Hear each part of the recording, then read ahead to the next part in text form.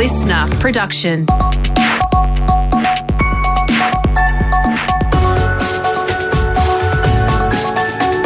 Australia Today's Morning Agenda with Natasha Belling. Good morning. Thanks for your company. Let's check what's making headlines this Wednesday, the 13th of July. The World Health Organization says the COVID pandemic is not over, with infection rates continuing to soar across the world. WHO Chief Tedros Ghebreyesus says the virus is running free, putting even more strain on hospitals and health workers. As transmission and hospitalizations rise, governments must also deploy tried and tested measures like masking, improved ventilation, and test and treat protocols. And as a third wave of COVID sweeps across Australia, calls are growing for mask mandates and a return to work from home for employees. Masks in indoor settings are being strongly recommended by health authorities, with the Omicron's BA4 and BA5 subvariants more infectious than previous strains. Here's Dr. Chris Moy from the AMA. Very worried about this next wave that's going to hit us in the next probably, 2 to 6 weeks. And it's going to be very hairy for the rest of winter for everybody. And so it's very, very serious. And a cruise ship at the centre of a COVID outbreak will dock in Sydney today. At least 100 crew and passengers have tested positive on the Coral Princess.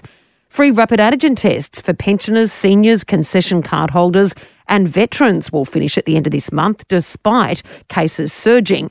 Pharmaceutical Society of Australia National President Dr. Faye Sims says we could see a decline in testing numbers. Case numbers and hospitalisations are actually rising every single day as we speak, and timely access to affordable rapid antigen tests will cease to continue by the end of this month. And this actually is discouraging testing at the time where we should be encouraging more testing and not less. Meantime, clinical trials are underway for a new Omicron booster that is almost twice as effective at combating the new subvariants. According to Moderna, it continues to perform better than the current booster, fighting both the new variants and original COVID strains. It's hoped Australia may be one of the first countries to access it once it's been approved.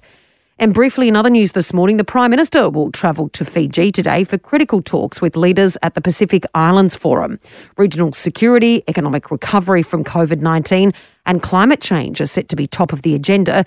It comes as the US plans to expand its diplomatic presence in the Pacific to counter the growing influence of China. Now let's check what's happening in your state with our reporters on the ground. To Victoria, firstly, where the state government is under fire for ignoring health advice from its chief health officer to introduce a mask mandate.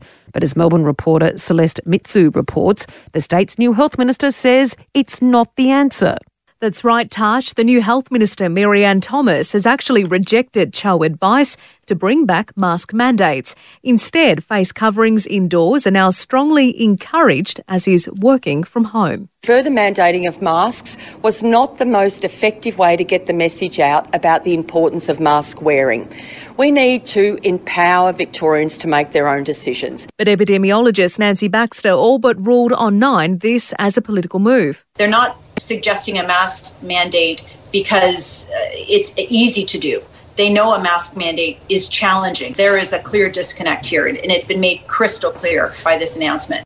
It follows fresh health data suggesting hospitalisations could peak at 180 a day, even with masks on, but no change would see it increase to 200 a day with up to 5,000 by the end of next month. The 12-week immunity period for those infected has also been reduced to 4 weeks. And to Queensland, and a search and rescue operation to find 3 missing fishermen in the far north of the state is now being scaled back.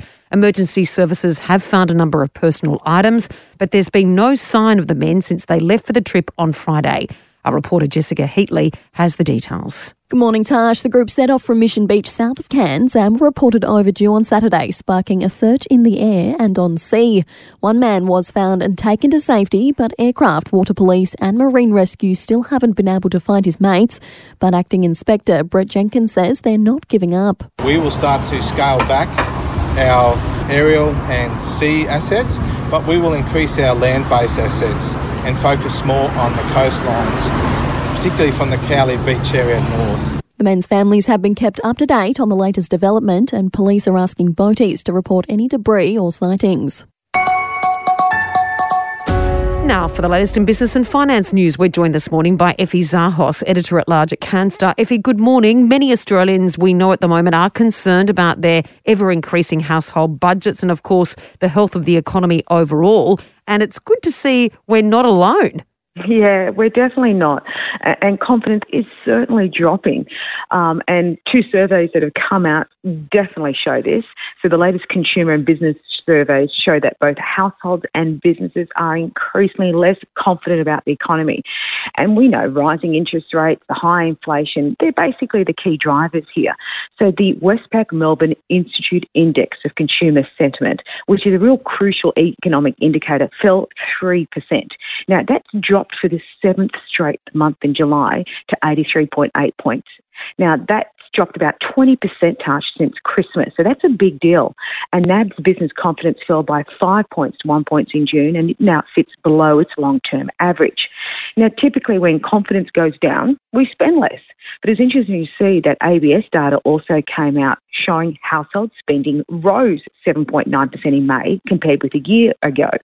A lot of money spent on miscellaneous goods, hotels, cafes, restaurants and so on. But when you look at more recent data like the CommSec Household Spending Intention Report for June, because remember the other one was May, we are pulling back, and we're pulling back on discretionary spending. Retail's down, home buying is down, and entertainment fell. And of course, Tash, all eyes will be on job numbers out tomorrow. It's expected to show a slowing employment growth. About 15,000 up to 25,000 jobs are expected to be added, but the unemployment rate to fall to 3.8%.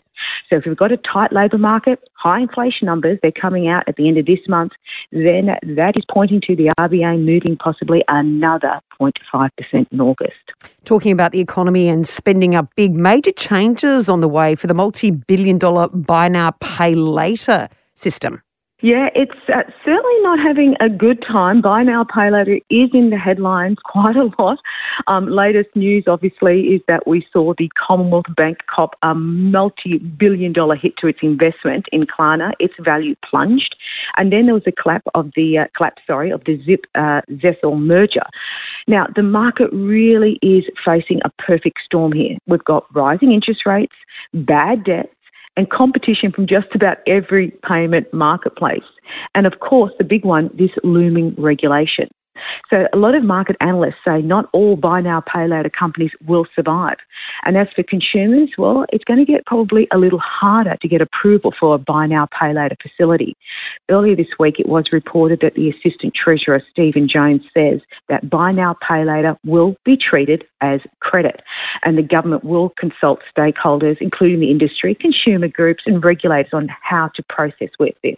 Because let's face it, it is credit. Even though there's no interest, it is a loan. And it's not completely free. I mean, if you miss one payment, it can be as high as $10 in late fees on a $150 purchase. That cost, the percentage, is a massive 6.67%.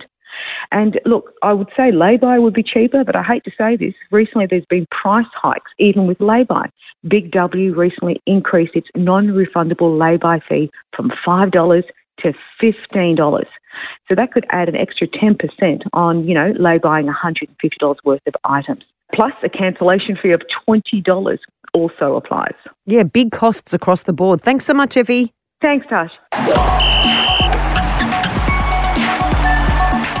Time for sport now with Brett Thomas. Brett, we're super excited. Tonight is the night with New South Wales going head-to-head with Queensland in the NRL State of Origin decider in Brisbane. Yes, good morning, Tash. New South Wales will start favourite. History is against them, though. They haven't actually won a decider in Brisbane since 2005.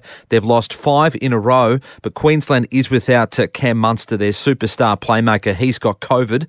Freddie, Brad Fittler, the coach of the Blues, says that their record at Suncorp Stadium will play a role tonight. No, we don't fear it. To sort of just brush over it would be a mistake. So to have 50,000, and obviously they're not cheering for you, but it's pretty privileged to be in that position. And the mind games are in full swing in terms of selection. New South Wales naming Knights prop Jacob Saifidi on the field, despite Junior Paulo saying that he would start in the front row. He's been named on the bench. And in terms of who replaces Cam Munster, well, the Maroons are going to keep us guessing until team sheets are released an hour before kickoff.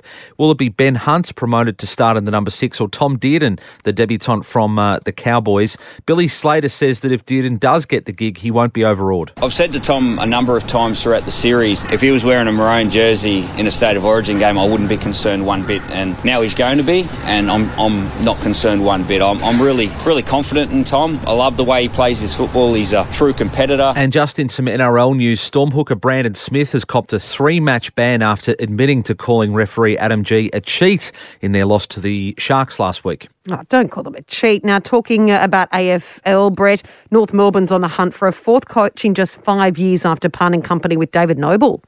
Yeah, David Noble was there for less than 2 seasons, 38 games in charge, 32 of those losses. So, yeah, he left the club yesterday, and now they're on the hunt for another coach, as you mentioned. But who would want to go there, given they don't seem to be given a lot of time, and there's a lot of disarray going on behind the scenes with their chief executive, Ben Armafio. Some talk that he might be the next to fall as well. Now, they will reportedly reach out to Alistair Clarkson about his interest in the role. He's a full-time premiership coach, and former chairman James Brayshaw says that Clarko would be their top choice, but he revealed the other experienced candidates he would target. Well, you would certainly be speaking to him. That's your first call. No doubt. But he's not the only one. I mean, I 100% agree that they should be very quickly canvassing him. But Don Pike, we spoke to on the weekend, I would definitely be calling him. Ross Lyon, who works with us. And just some basketball news to wrap up. The Aussie Boomers have begun their Asian Cup campaign in style, defeating Jordan 70-68. Former NBA product Thon Maker starring with 23 points in their first of the group matches. Who's your tip for tonight, Brett? New South Wales. Oh, okay, I'll go Queensland. Thanks so much. Thank you, Tash.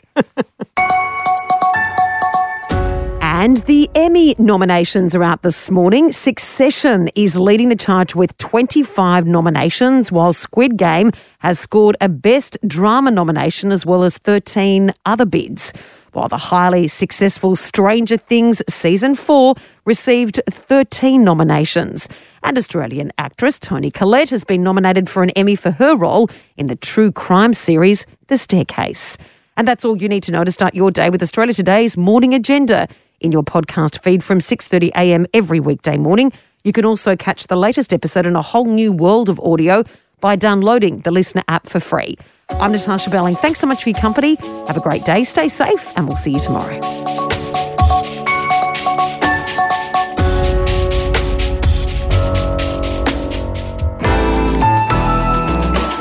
Listener.